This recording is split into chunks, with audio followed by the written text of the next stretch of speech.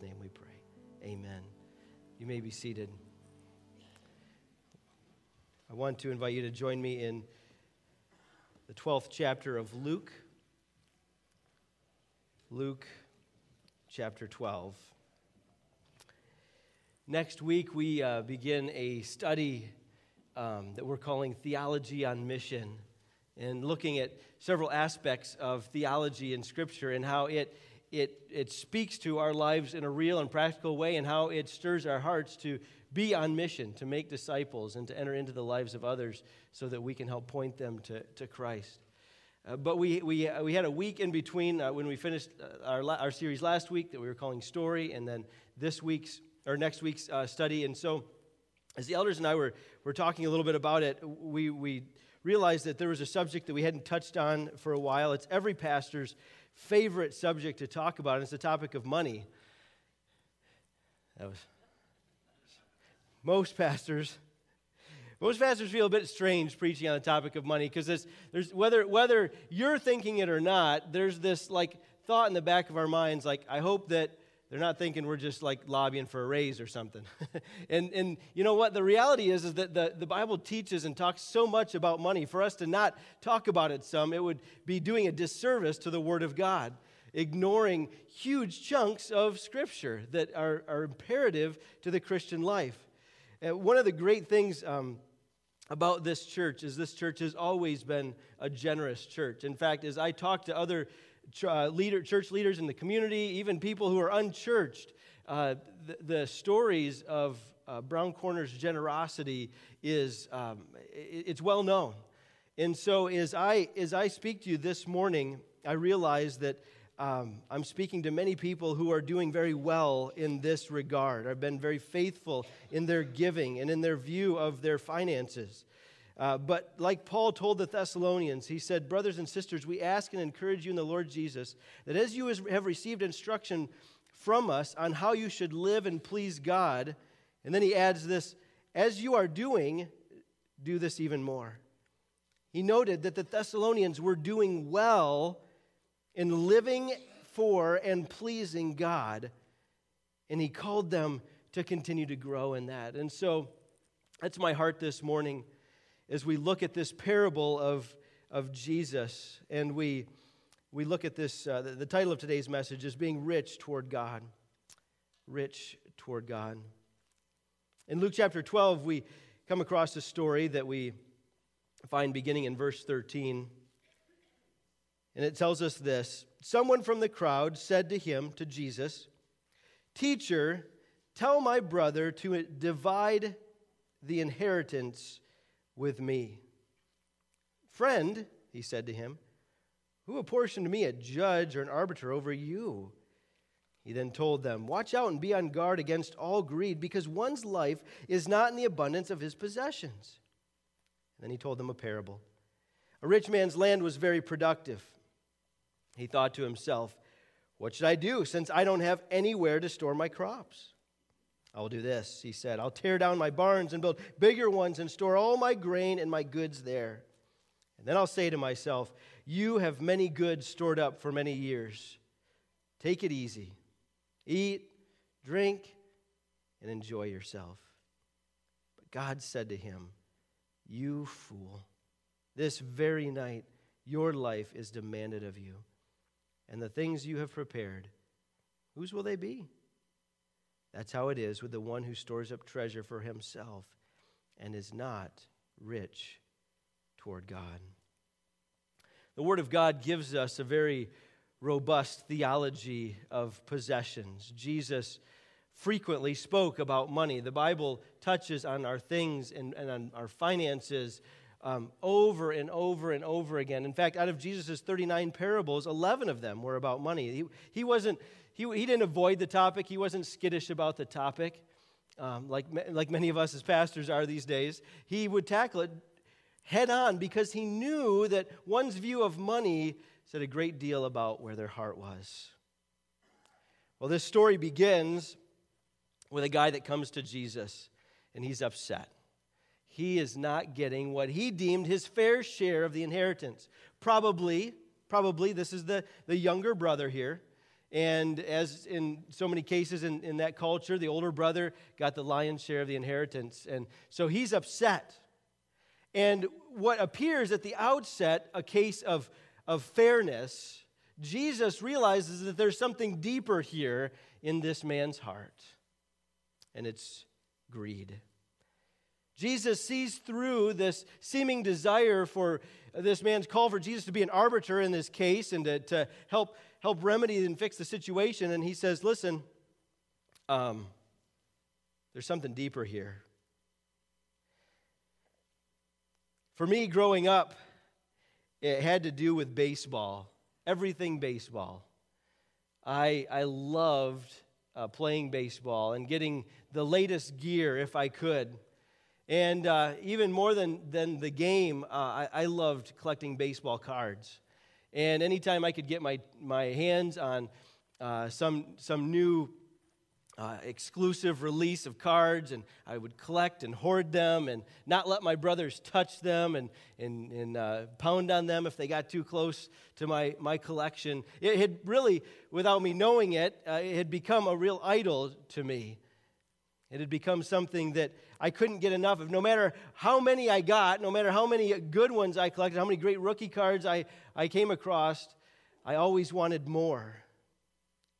Maybe you can relate to this rich man. You've seen your family torn apart by greed. I'm sorry, this young man here, as he's fighting with his brother about the inheritance. Maybe you've seen that in your own life. I know I've seen it in many cases after someone passes away. The tags have already been placed on the possessions long before the loved one is gone. The fights have started. The lawyers have been called. Money can bring out all kinds of the worst in us. And so Jesus exhorts the bystanders as well as his disciples. In verse 15, he says, "Watch out and be on guard against greed." Greed, covetousness, the want of something more. It's what Puritan Thomas Watson described as an insatiable desire of getting the world. It's interesting because very few of us actually think that we're greedy or struggle with this. I remember hearing a pastor say that in all his years of ministry and all his years of counseling, all the people that he'd had come into his office, he'd heard all kinds of confessions, marriages that are in trouble, confessions of infidelity or pornography, discussions about struggling with anger. He said you could list all kinds of sins, but he said in all my years of ministry, I can't think of one person who's ever come to me and said, "Pastor, will you please pray with me? I am struggling with greed." You see, it's not something that is readily visible to us, especially in an affluent culture, in a society that has so much.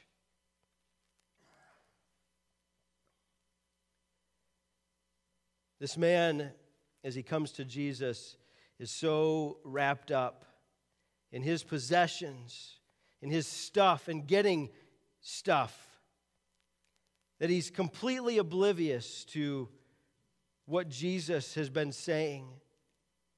His only concern is how he can get some of the cash that he thinks is due to him. And Jesus says, we must be on guard against this. It's in the heart of every man and woman to want more, to not be satisfied with what we have, whether it has to do with our health, whether it has to do with our job, our home, our car, the stuff surrounding our hobbies, what have you. It is our natural inclination to say this is not enough. It started in the garden, really.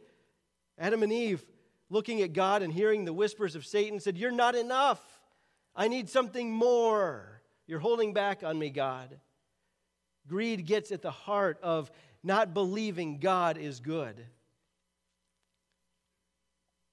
And so Jesus said, be on guard against greed, covetousness.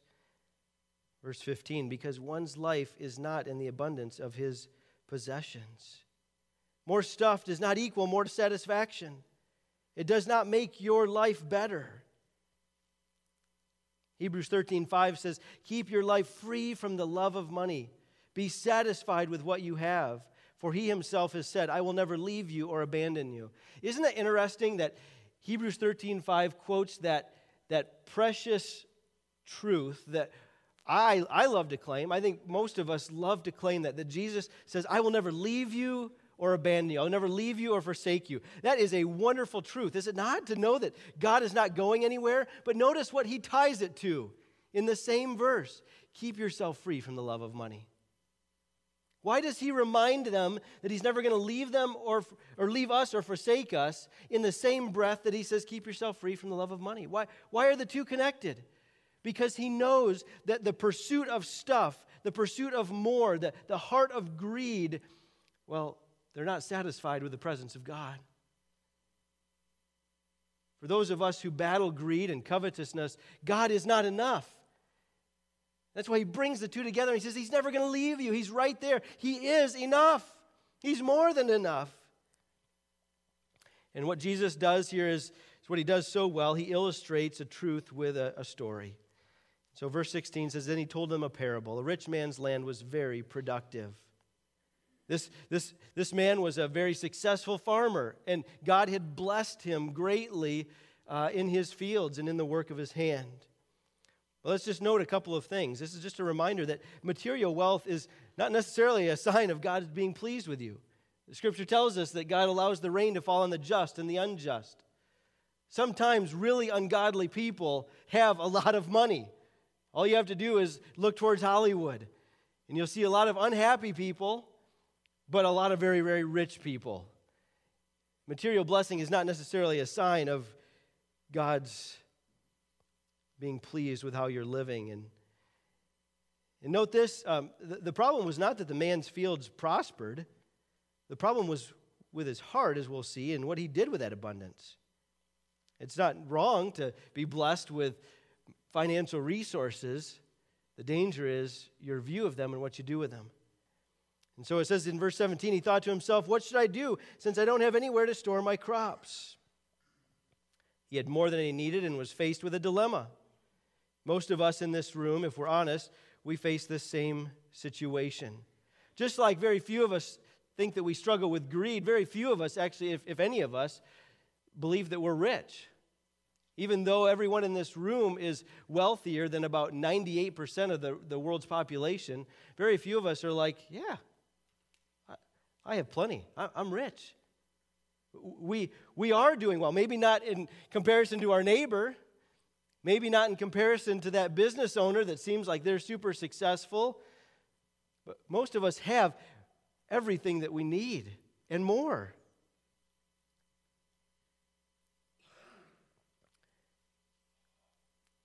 I have a sneaking suspicion, myself included, that most of us don't feel the weight of this parable because what the rich man decides to do seems to make a lot of sense to us. He says, I'll do this.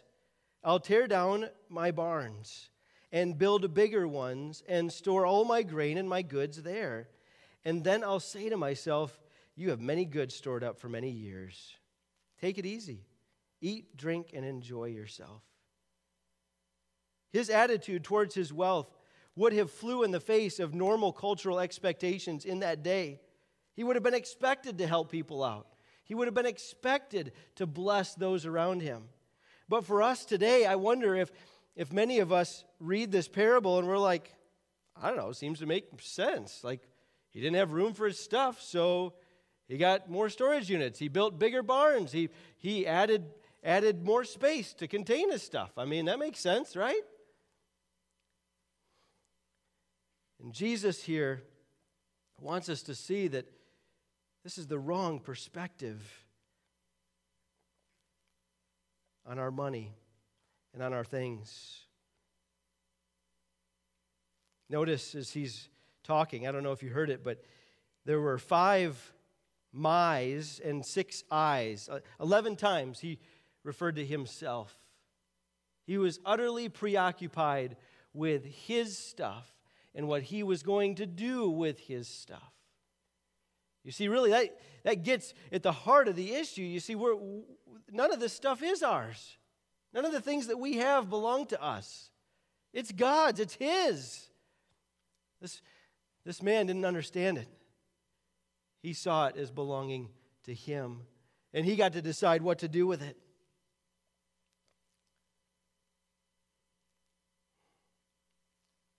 His perspective was, hey, I can take it easy. I can eat and drink, and I can enjoy myself. I can coast. I've got all that I need for myself. Again, I think part of when we read this, we don't feel the weight of it because we're so inundated with that same message. Like how many of you in setting up 401ks and your retirement plans have heard these kinds of lines? Hey, listen, you'll be able to retire early. You'll be able to just take it easy. You'll have all that you'll need. You'll be able to go on these trips, and life will be great for you. Jesus said that shouldn't be our perspective toward our stuff. What can I do for me? What can I do for myself? And this man, he totally missed the point. And so God enters the scene. This is the only parable that I know of that this happens, where God intervenes and speaks directly to the main character of the story. Verse 20 says, God said to him, "You fool." Called him foolish for this way of thinking. "You fool, this very night your life is demanded of you. And the things you've prepared, whose will they be?" My brothers and sisters, God has called us to be the right kind of rich. Not as this man, the wrong kind of rich. He's called us to have the right perspective on the material goods that we have. The things that we have do not belong to us. They're gifts from God for us to steward well while we're here on earth. It's not about me and taking care of my needs and getting what I want.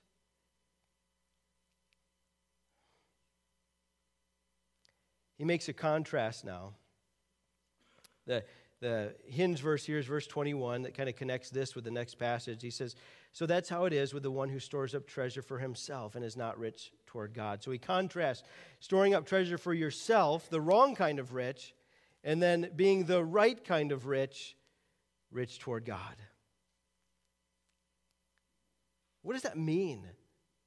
Okay, if I'm not supposed to look at my stuff and hoard and be overly preoccupied with gaining wealth and building wealth and sitting on wealth, what's the alternative? And he says here, be rich toward God. That's an interesting phrase. What do you think he means by that? I was really puzzling over it, and then you see most of our Bible sections here will cut it off at the end of verse 21, and then verse 22 starts a new section. And in fact, most of the commentaries do the same thing. They said, okay, now Jesus is moving on to another topic. But notice verse 22. Then he said to his disciples, "Therefore, I tell you." Now, I thought this was clever the very first time I've heard it, but I know it's overused. And so if you've never heard it, though, tuck this away, because this is a really helpful Bible study hint. And if you've heard it a million times, then that's fine. Just be reminded of it. But there's a saying that goes, if you see a therefore, look and see what it's there for. If you see the word therefore in the Scripture, look around and say, okay, what is this doing here? Why is this word here in this passage? And it's here because it's connecting what Jesus is about to say with what he has just said about the dangers of greed. And so he finishes with, be rich toward God. Well, what does that look like? And I think Jesus is going to explain it to us. And I wish we had time to really dive down deeply into what he's about to say here. You'll recognize this from the Sermon on the Mount and from Matthew chapter 6.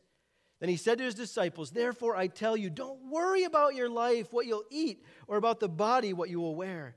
For life is more than food, and the body is more than clothing. Consider the ravens. They don't sow or reap. They don't have any storeroom or barn, yet God feeds them. Aren't you worth much more than the birds? Can any of you add 1 moment to his lifespan by worrying?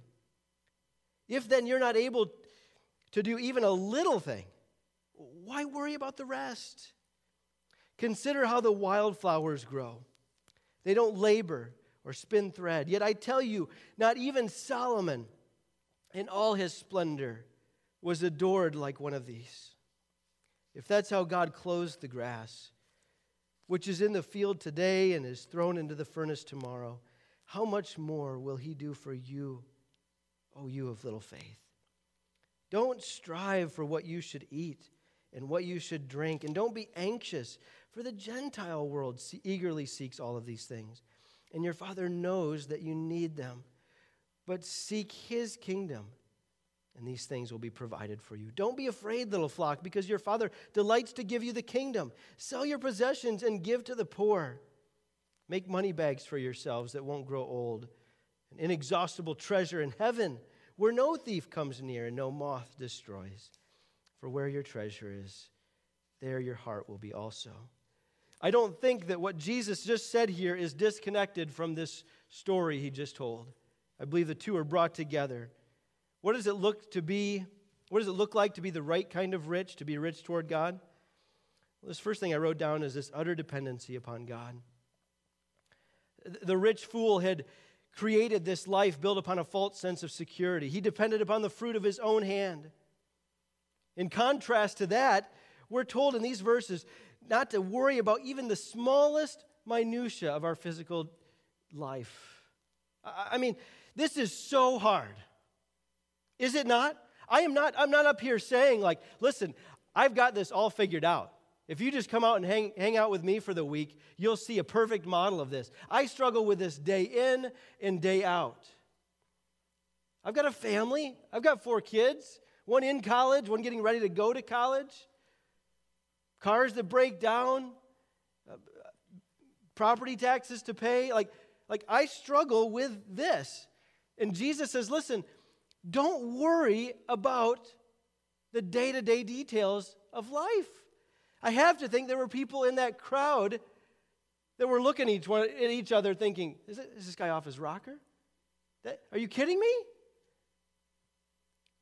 He says, listen, I take care of the birds. I clothe the flowers. Do you think it's too hard for me to take care of you? You who are fretting over your retirement plan, you who are building bigger barns. A couple years ago, I had a chance to go to Israel, and the hillside where they're pretty sure Jesus taught the Sermon on the Mount overlooks the Sea of Galilee, and it's a beautiful area. And our group went out there, and we kind of there's kind of the touristy area, and then you can kind of go off by your wayside, and we kind of went away from the area, and so we were just kind of really out in this open hillside, and it was just wide open, and you could look down and see some of the orchards and then the Sea of Galilee in the distance. And one of the other pastors who had been kind of heading the trip up, he'd asked me ahead of time if I'd be willing to read the Sermon on the Mount while we had a chance to just sit there and reflect on it. And as I was reading it, I didn't expect it to strike me so powerfully, but as I got to what Jesus said about the wildflowers, he said, consider how they grow. And I'm standing there, and I look down, and I'm surrounded by this field of wildflowers, just beautiful wildflowers that wouldn't be native to what we experience here. And I'm looking at this illustration that I imagine Jesus was using as he spoke. If he was truly in that same spot, looking around, he said, "Look at these. Look at these flowers here. You didn't have to dress them up and put clothes on them. You didn't have to take them to Macy's or Nordstrom Rack and get them the right fitting clothes. They're beautiful, and I took care of them." And it struck me so profoundly that so much of our life is fretting about what to do with our stuff and how to get more stuff and then how to take care of our stuff and who to give our stuff to and what's going to happen to it when we go, and we just spend so much time arranging and shifting and moving our stuff. And Jesus reminds us to hold on to this loosely. Don't make that your pursuit. Live in utter dependence upon me. Trust me to meet your needs. Trust me to take care of you. A life that is rich toward God is one of growing dependency upon Him, of believing Him, trusting Him, making decisions based upon what He would want me to do with my money and my resources, and not what I want. Secondly, a life that's rich toward God is kingdom-minded. He says in verse 31, to seek His kingdom. The Matthew passage says, seek first His kingdom, and these things will be provided for you. Here's what he's saying. He says, listen, make this your top priority, seeking my kingdom, the advancement and the spread of the gospel, spreading the fame of Jesus' name. He said, I want you to put that first. Then you'll see all these other things begin to fall into place. I will take care of these other details if you put me first. And it's so counterintuitive. It's so hard to take our hands off the wheel, to not keep that which is right around us, like be preoccupied as our primary center of attention. Jesus says, look up, seek my kingdom. Seek the proclamation of my name, the furtherance of the gospel here in this earth. Seek that first, and then I'll take care of these other things. Thirdly, a life that is rich toward God is a life of radical generosity. He says in verse 32, don't be afraid, little flock, because your Father delights to give you the kingdom. Sell your possessions and give to the poor. I believe one of the reasons Jesus speaks so much about money is because our view toward our possessions reveals so much about our heart. Our generosity reveals our understanding of grace. Over and over and over again, Scripture. I'm not just talking about Jesus' ministry. You can do a study this week if you want to, and look up when God talks about money in the Scripture. And over again, God says, give and trust me with it. Give richly, give lavishly, give generously, and see if I don't take care of you. Again, the math doesn't add up. If I take this Bible and I give it away, I've got no Bible. That's the math. I've got this physical object is gone and it's no longer in my possession. God says the math when it comes to giving to His work, to His church, to what He's doing in this world it's heavenly math. It's not earthly math. It's you give and you'll be blessed with more. I'll take care of you. It's not give and I've got nothing anymore because it's all gone. In fact, in the book of Malachi, chapter 3, verse 10, God even says, and I don't think He says this about any other commandment or any other issue or topic in Scripture. He says, test me in this. Go ahead. See if you can outgive me. See if I don't take care and pour out my blessings on you when you're a radically generous giver. What that reveals is a life of faith, a life of dependence, a life of, this isn't mine. Here you go, God.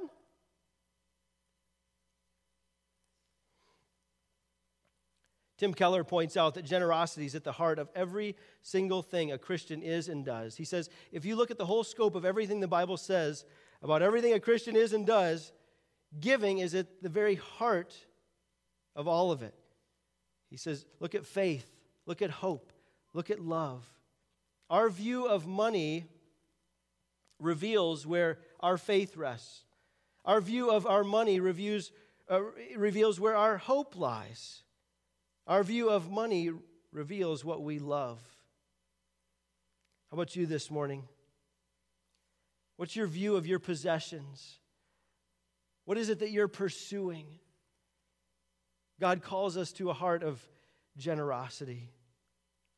I love this morning that I can preach this message from a place where our church is doing well financially. This isn't going to a begging you for more money sort of a message. I don't have to do that.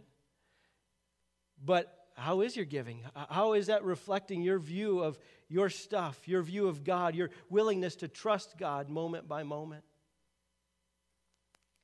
Finally, being rich toward God means treasuring rightly.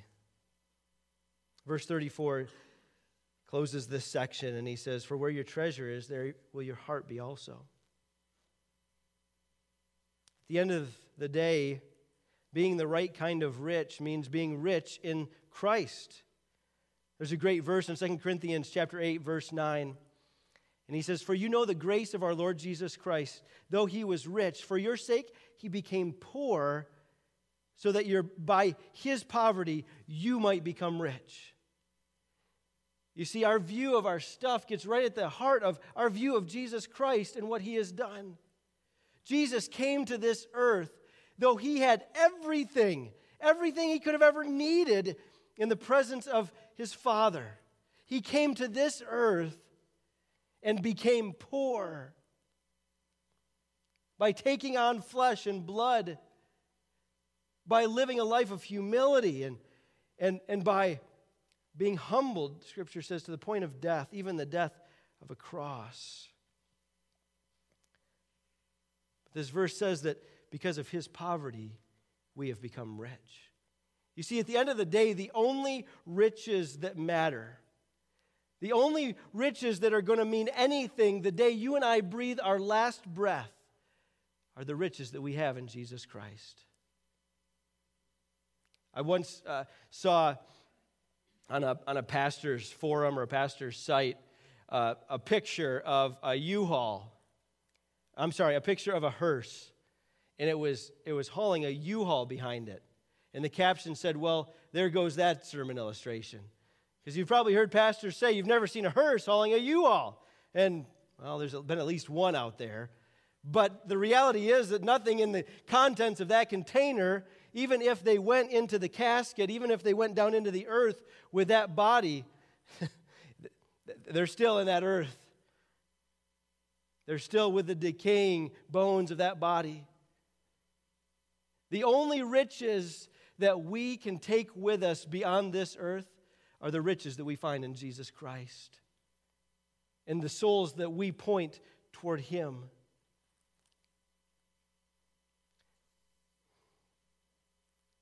Is that your passion this morning? Is that your heartbeat with your stuff? Are you able to let go so that Christ may be treasured above all else in your life?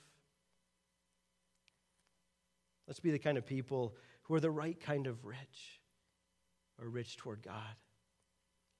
In fact, this morning we get to celebrate communion together. We get to celebrate the Lord's table. As we think about his poverty, him giving up everything and hanging upon that tree, that cross, for our sins. We're humbled this morning. I don't know about you, but I think about all that I have and all the stuff. And I can't imagine it just saying, I'm giving it all away. Here's all my stuff. Just put it out by the road. Anybody who wants to come can take it. Here's the keys to the house. Spiritually speaking, that's what Jesus did. He gave up everything so that we could become the right kind of rich. And he went to that cross, and he bore the shame and the humiliation of taking our sin upon him.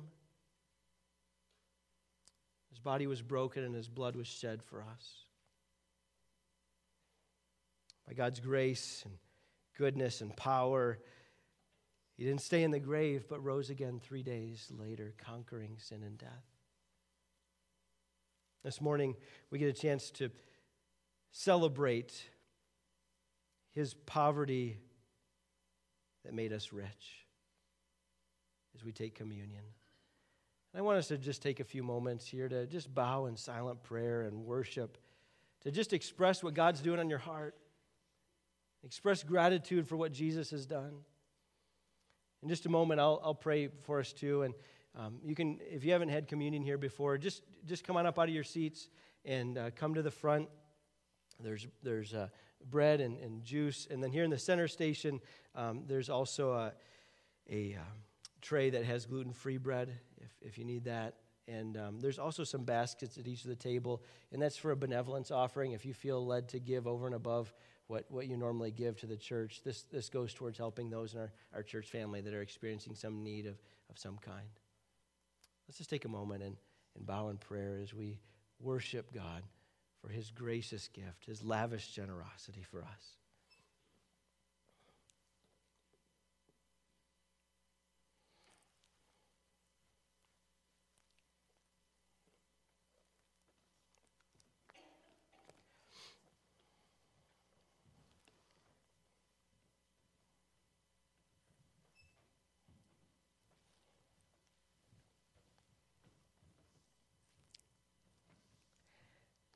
Our Heavenly Father,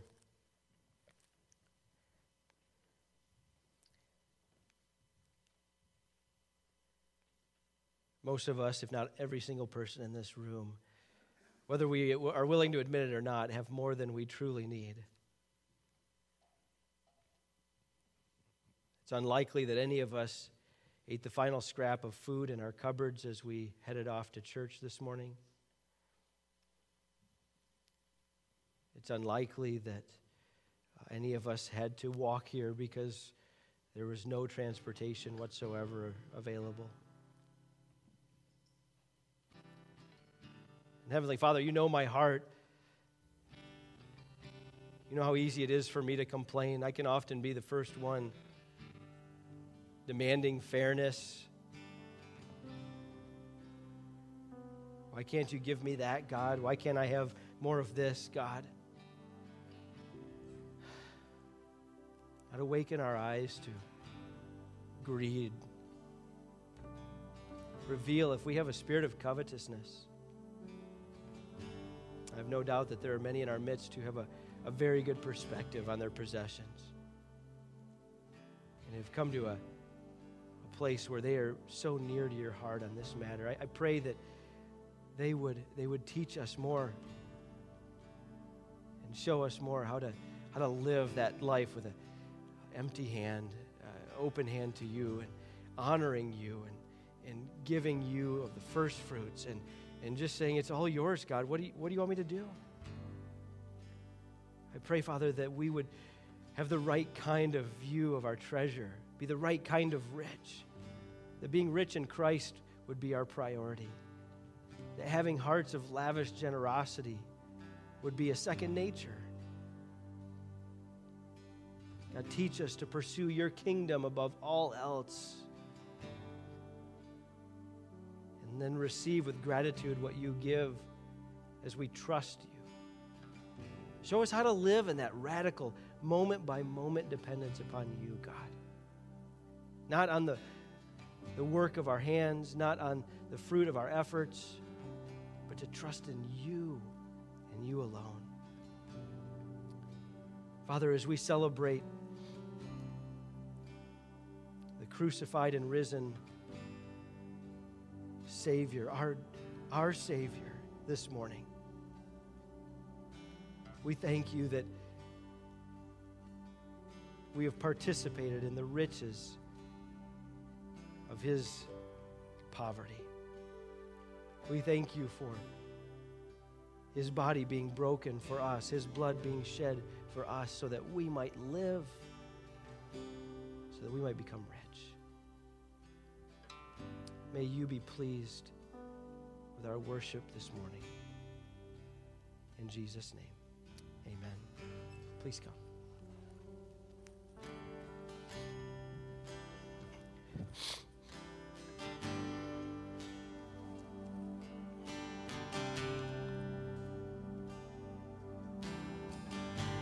Hear the voice of love that's calling. There's a chair that waits for you, and a friend who understands the thing you're going through.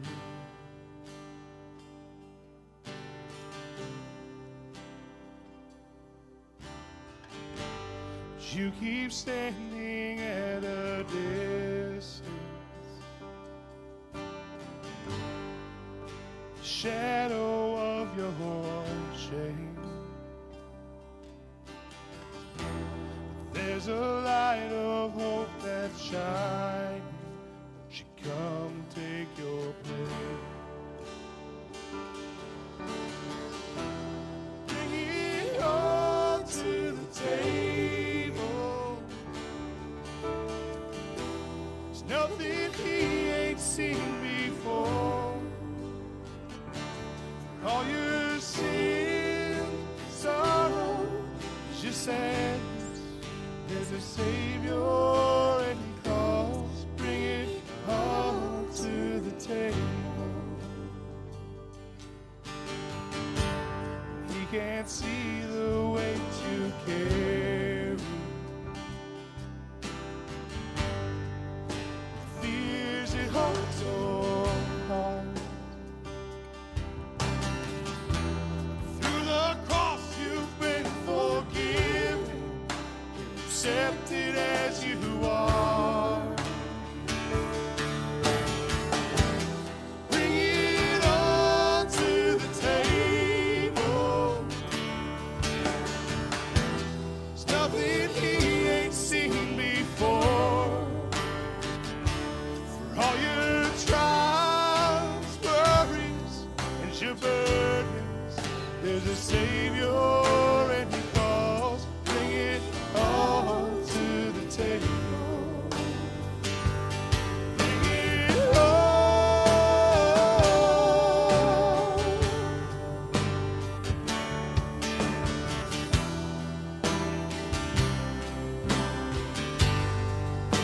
You can bring it all.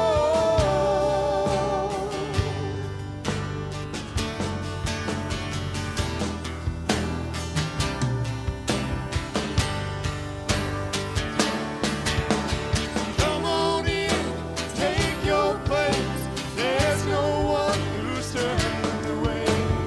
All you sinners, all you saints, come right in and find your grace. Come on in, take your place. There's no one who's turned away. All you sinners, all you saints, come right in and find your grace. Bring it all to the table. There's nothing he ain't seen before. All your sin, sorrow, and your sadness, there's a Savior and he calls. Bring it all to the table.